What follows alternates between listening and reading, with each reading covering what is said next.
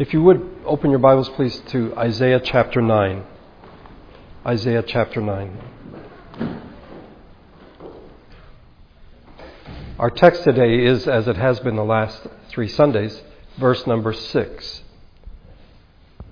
Isaiah 9:6. For to us a child is born, to us a son is given, and the government will be on his shoulders, and he will be called Wonderful Counselor, Mighty God, Everlasting Father, Prince of Peace. Today is the 4th and final Sunday of Advent. This year we've been looking at the 4 royal titles mentioned here in verse number 6 and how they were and continue to be fulfilled in the person of Jesus the Messiah. Thus far we have seen, first of all, Wonderful Counselor. And we see this fulfilled that Jesus is wise and wonderful in his teaching. But his teaching contradicted the assumptions that many people had. They were looking in a particular direction, and he went in a different direction. And we see this easily enough in the Beatitudes. When he begins saying blessed, and people's minds are already racing toward what they think blessing is, and then he says, are the poor in spirit. What we see in Jesus is that he opens up new possibilities that were thought to be impossible. We see this in his actions. He heals those that are sick, those who seemingly cannot be cured. He cures. Jesus, as the Wonderful Counselor, takes that which is considered impossible and makes it possible. As Gia read to us today in Luke chapter 1, nothing is impossible with the Lord. It is for this reason, among many, that the religious leaders hated him and wanted to kill him because they saw him as a threat to the established power arrangements. This is the way things are. These are the things you can do. These are the things you can't do. And suddenly Jesus comes along and does that which cannot be done. He raises the dead. He heals the sick. Mary anticipates this, as Zib read to us last Sunday in Mary's Magnificat. So from early on, I think the religious leaders understood, perhaps even better than those who believed in Jesus, those who did not believe in him understood what a threat that he was. Jesus challenges the world's vision of things, and he calls us to do the same. It's not simply a matter of going against the flow, of being contrary, that whatever the world says, we will say the opposite. It is, in fact, seeing things as they truly are. To go beyond all the assumptions that most people hold to discern how the world really works. The second title is Mighty God. We get the divine part from God, the deity part. It's the mighty part that may throw us. Because originally, as Isaiah writes us, it speaks of military might. But when Jesus comes into the world, he is not someone who is marked by military might. He doesn't use power in the normal sense. The Roman Empire, they were the mighty ones, if you wish. Jesus shows us that in fact his might is not seen in military power. He is the one who in fact heals the sick. But more than that, he casts out demons and he calms a stormy sea. He has the power to make life possible, and therefore he is the mighty God. Then Everlasting Father we looked at last week, and this may in fact really throw us because we think of Jesus as the Son and not the Father. But as we saw, the fathers, the father kings were in fact had certain duties. They were to feed the sheep, take care of their people. They were to strengthen the weak. They were to heal the sick, bind up the injured, to bring back those who had wandered off and to seek the lost. And this is precisely what Jesus did. The Son of Man came to seek and to save that which was lost. And not just for the time he was here, but for every generation after. And therefore he is the everlasting Father. For every generation, Jesus is in fact the one who cares for his people as a father does. Today's the 4th title, the final one, Prince of Peace. And I suspect this is the one, if I were to ask you which would be the easiest one for you to explain, this would be the one. This is the one that people say, well, I get this. I know what this is. Let me see if I can challenge your thinking on this. Prince may in fact throw us a bit. We've sung in one of the carols, King of Angels. I mean, Jesus is king, and why is he referred to as a prince? Well, I'd point out a couple of things. First of all, prince is a royal title. Okay? And so it is appropriate to regard Jesus with a royal title as someone who is part of the monarchy. But secondly, he is of royal descent. He is the son of a king. The Messiah would come from the house of David. And from the gospel accounts that we've heard read to us today, we see that Jesus is from the line of David. In both genealogies, we didn't read them today, but in Matthew's as well as in Luke's, we see that Jesus comes from David, the royal line. And then we heard read that he was born in the city of David, that is Bethlehem. So Jesus is appropriately seen as a prince. I think it is the matter of peace that most people get wrong. It's a matter of what most people think when it comes to the matter of peace. Children, I think, would be able to say, I know what this is. I know what peace is. It's when people stop fighting. It's the end of hostility. In reality, I think every culture has its own definition of peace. Tacitus, one of the first century Roman historians, wrote about the Romans in Britain. They plunder, they slaughter, and they steal. This they falsely name empire. And where they make a wasteland, they call it peace. You know, when they've destroyed everything, then they say, yes, we have peace. I don't think this is what is in mind when we hear of Jesus being the Prince of Peace. Peace in Scripture is much richer and fuller than this. The word in Hebrew is shalom. It's translated different ways in our English Bibles, and so sometimes we may in fact miss some of this. In the famous letter that Jeremiah wrote to the exiles in Babylon, this is in Jeremiah 29, this is what the Lord Almighty, the King of Israel, says to all those I carried into exile from Jerusalem to Babylon. Build houses and settle down. Plant gardens and eat what they produce. Marry and have sons and daughters.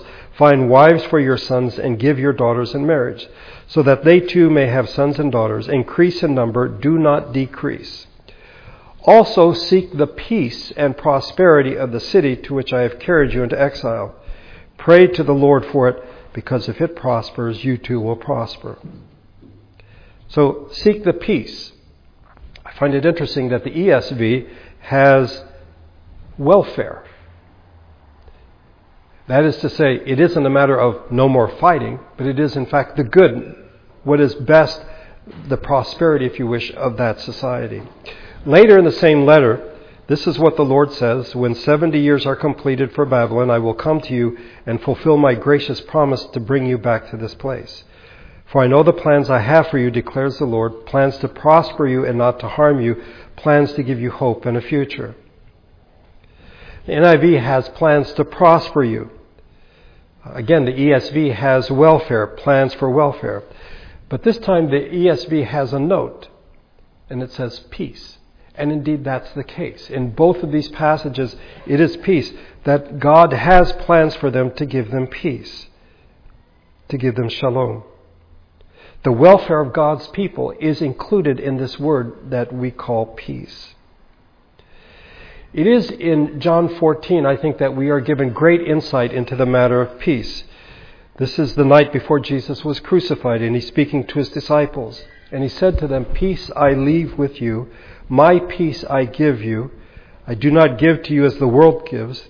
Do not let your hearts be troubled, and do not be afraid. Shalom was and is a word used by Jews as both a greeting and a farewell. It is here that he speaks as a farewell. He is giving his peace to them. After the resurrection, he greets them, and he says to them, peace be with you. It is of particular interest that Jesus uses this word, beyond the fact that this is customary, this is conventional, this is what the Jews did. Peace is one of the fundamental characteristics, we are told in the Old Testament, of the Messianic kingdom. When the Messiah comes, when there is a new order, there will be peace. And as one writer put it, The new order is simply the peace of God in the world, the shalom of God in the world. The world is powerless to give peace.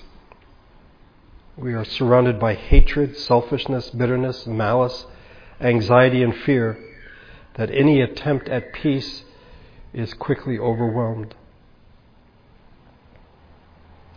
But it's not just during our time, though it may seem that way. Jeremiah wrote about the false prophets. Peace, peace, they say, when there is no peace. The disciples lived, and Jesus did, during the time known as the Pax Romana, the Roman peace. It was achieved by the sword. And many anticipated that when the Messiah came, he would achieve peace in the same way. But again, they're thinking of peace as the cessation of hostility, that they in fact will then be in charge. No, Jesus promises his peace. My peace I give to you. By the way, just a side note, in the next chapter, as he continues to speak in chapter 15, in verses 9 through 10, he speaks of my love. And then in verse number 11, my joy. Here in chapter 14, my peace. His love, his joy, his peace. And as we read of the fruit of the Spirit, we see that it is love, joy, and peace. What is peace? Shalom is described as the way things ought to be. In Ezekiel 34, I read from this last week, about the father kings, they failed to take care of those who were committed to their keeping. And God said he would send a prince to do what they had failed to do. Notice a prince of peace. I will place over them one shepherd, my servant David, and he will tend them and be their shepherd. The Lord will be their God, and my servant David will be prince among them. I, the Lord, have spoken. And then we read after that, I will make a covenant of peace with them and rid the land of wild beasts so that they may live in the desert and sleep in the forest in safety. I will bless them in the places surrounding my hill. I will send down showers in season. There will be showers of blessing. The trees of the field will yield their fruit and the ground will yield its crops. The people will be secure in their land. They will know that I am their God, I am the Lord, when I break the bars of their yokes and rescue them from the hands of those who enslave them. They will no longer be plundered by the nations, nor will wild animals devour them. They will live in safety, and no one will make them afraid. I will provide for them a land renowned for its crops, and they will no longer be victims of famine in the land or bear the scorn of the nations. Then they will know that I, the Lord their God, am with them, and that they, the house of Israel, are my people, declares the sovereign Lord. You, my sheep, the sheep of my pasture, are people, and I am your God, declares the sovereign Lord. Simply put, all these verses together, things are the way they should be. This is what peace, this is what shalom is. We hear in Isaiah 52, how beautiful on the mountains are the feet of those who bring good news, who proclaim peace, who bring good tidings, who proclaim salvation, who say to Zion, your God reigns. When we think of peace, I think individually we tend to think in terms of peace of mind, or outside of ourselves in terms of peace with our enemies. And when we look at John 14, when Jesus speaks of my peace I leave with you, do not let your hearts be troubled and do not be afraid. Yeah, that seems to be what Jesus is speaking about. So many have taken the peace of Jesus, the peace of God, is in fact to be something that is peace of mind, almost a Zen-like quality where you're not troubled by anything. I don't doubt that these are included, but I think Jesus had something more in mind. He's not telling them to grin and bear it, that at some point they will, the Zen thing will kick in, that they will no longer feel pain, they'll no longer have enemies. No, I think it's much more than that. And I say this not because of what we read in the New Testament, but what we find in the Old Testament. That in fact, when the Messiah comes, things will be made right. There's something else. If you've read through the Gospel of John, It hasn't been that many chapters, actually in chapter 12, when we find that Jesus is troubled. We read, he says, my heart is troubled. And then in chapter 13, when he told them that one of them would betray him, Jesus was troubled in spirit. Go back another chapter to 11 with the death of Lazarus, when Jesus comes to the tomb and we hear that he groans within himself. I don't want to be flippant here, but some might say if Jesus is going to give some peace, maybe he should have some peace first before he goes around doling out peace to other people. Why does he say, do not let your heart be troubled, when in fact he was troubled at different parts in the Gospel of John? Or is it a kind of peace that in fact he did not have that he wants to give to others? The reality is Jesus is preparing his disciples, and John is explaining to us, his readers, what is going on. What happens after Jesus is crucified, he's buried, and then he is raised from the dead? It is peace. It is shalom. It begins with peace with God. Paul tells the Romans, therefore, since we have been justified through faith, we have peace with God through our Lord Jesus Christ. That is to say, things are the way they ought to be, the way that God intended them to be. And this is only possible because of what Jesus has done.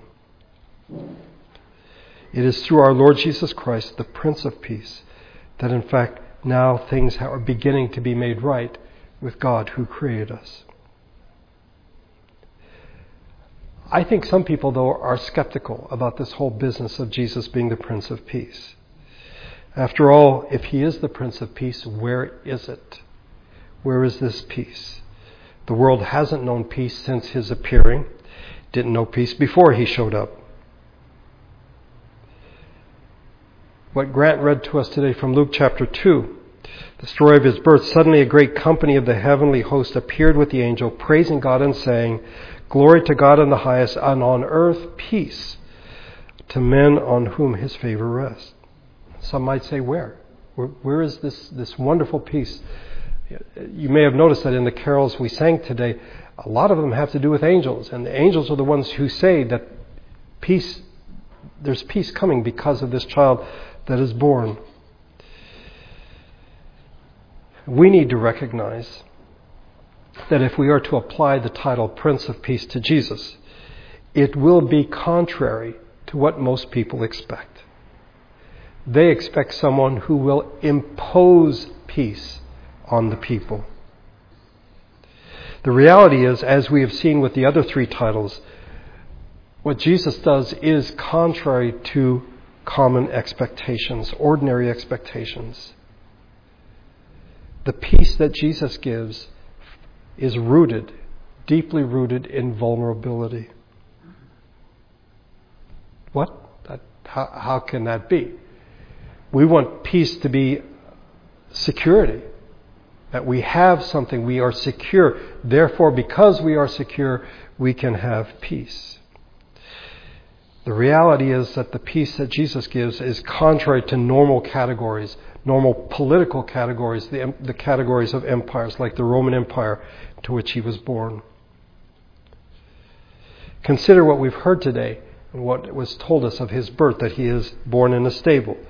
He's proclaimed to shepherds, and as we've seen before, shepherds were not allowed to give testimony in court in the Jewish system because it was believed that shepherds were incapable of telling the truth. And yet these are the people to whom the angels proclaimed the birth of Jesus. The angels proclaimed peace. We didn't read this, but in Matthew 2 we find out that the King Herod wants to kill this Prince of Peace, this child. When we come to the ministry of Jesus, we find a restoring of the natural order of things, the order of creation. In each healing, the person is put in a state as the way things ought to be. The woman who had bleeding for 12 years and could not be cured is instantly cured, and she is the way that she ought to be. And Jesus says to her, go in peace. He sends his disciples out on mission, and he tells them, when you enter a house, first say, peace to this house. If a man of peace is there, your peace will rest on him. If not, it will return to you. Before his death, when Jesus spoke of the coming destruction of Jerusalem, which would happen within 40 years, he approached Jerusalem, saw the city, he wept over it. And he said, if you, even you, had only known on this day what would bring you peace, but now it is hidden from your eyes. Okay, Jesus, what brings peace? Tell us. If we had known what brings peace, what is it that brings peace? Well, look to the life of Jesus and consider what many people think of peace and power. We don't think of forgiveness as a sign of power, but we see it in the life of Jesus. We see generous sharing. We see caring for the weak, the vulnerable, the unproductive members of society. There is humility in the face of exaltation. There is a readiness to be the last in a society where everyone wants to be number one. And it is a denial of self for the sake of one's neighbor. This is not the world's way of peace. This is not what politicians, what political systems, what empires do. Systems that refuse the things that lead to peace, like forgiveness and generosity, caring for the unproductive, humility, and all these things, they in fact end up creating a society of hostility, of aggression, of greed, conflict, and violence. So as we saw when we began this series, when Jesus says, my kingdom is not of this world, he's not speaking of some ethereal thing that's way, way out there. In fact, what he's speaking of is that his way of doing things, his peace, if you wish, is not the way that we normally think of. It's not grounded in the authority of empire. He will not impose his peace. It is not peace that comes from the end of a weapon. His kingdom comes from the will of the Father. And his peace is quite different from what most imagine. So we should not be surprised that after giving himself freely, after suffering, after being vulnerable, being crucified, being humiliated, and then dying, being put in a tomb, and after his resurrection, he appears to his disciples. And what does he say to them? Peace be with you. After he said this, he showed them his hands and side. The disciples were overjoyed when they saw the Lord. Again, Jesus said, peace be with you. As the Father has sent me, I am sending you. There's the repetition there. The first one might be, yeah, hey, what's up? You know, the Jewish saying, peace be with you. But when Jesus says it again, this is not simply repeating the greeting. This is Jesus saying something much more profound. You see, when he appeared to his disciples, they were locked into a room. They were scared. They were afraid of the political authorities. And to these individuals and to this group, Jesus says, peace be with you. And what Jesus had showed them in his life, I think they didn't quite get it. Now they're beginning to get it. That his peace is different. It restores. It gives life. It is subversive. It is not what we expect. It is contrary to our expectations. But it is real. It is real. Paul would write later on, the peace of God which passes understanding. We know that God's peace is to make things the way they ought to be. We're not used to that. We're used to things being messed up. But Jesus comes into the world and he is in fact the Prince of Peace. At this time of the year we remember that, but may we remember it through the coming years, the coming days, that he is the one who gives peace. And we need to look to him to see what that peace is. Let's pray together.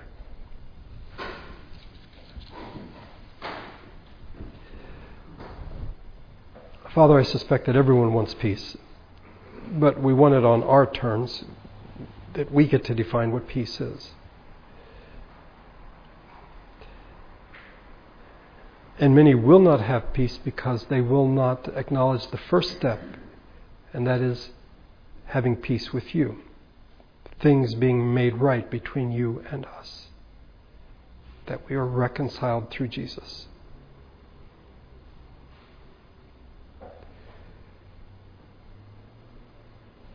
It seems that when Jesus came, many were expecting a military figure, someone who would drive out the Romans. And we sort of look down our noses at these people, say, what foolish people. And yet, in many ways, we have similar thoughts when it comes to your peace, the Prince of Peace. It's all about us having what we want when we want it, instead of things being restored. We are your people because of your Son. May we follow in His steps and recognize that His peace restores. His peace gives life. His peace is the way things ought to be, not the way we want things to be.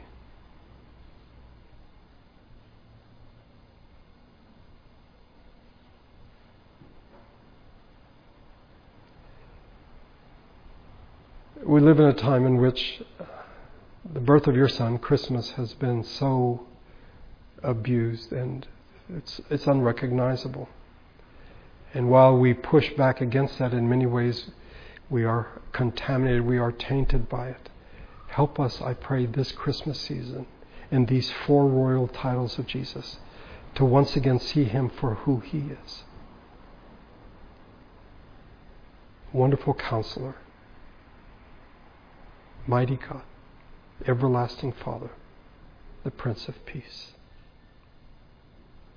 I thank you that on this day we can come together and worship you.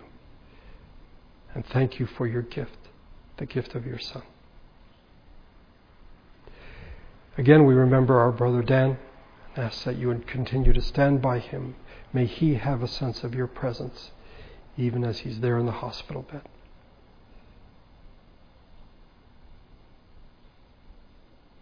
And give him peace. Restore him, we pray. May your Spirit and your grace go with us as we leave this place today. I pray in Jesus' name. Amen.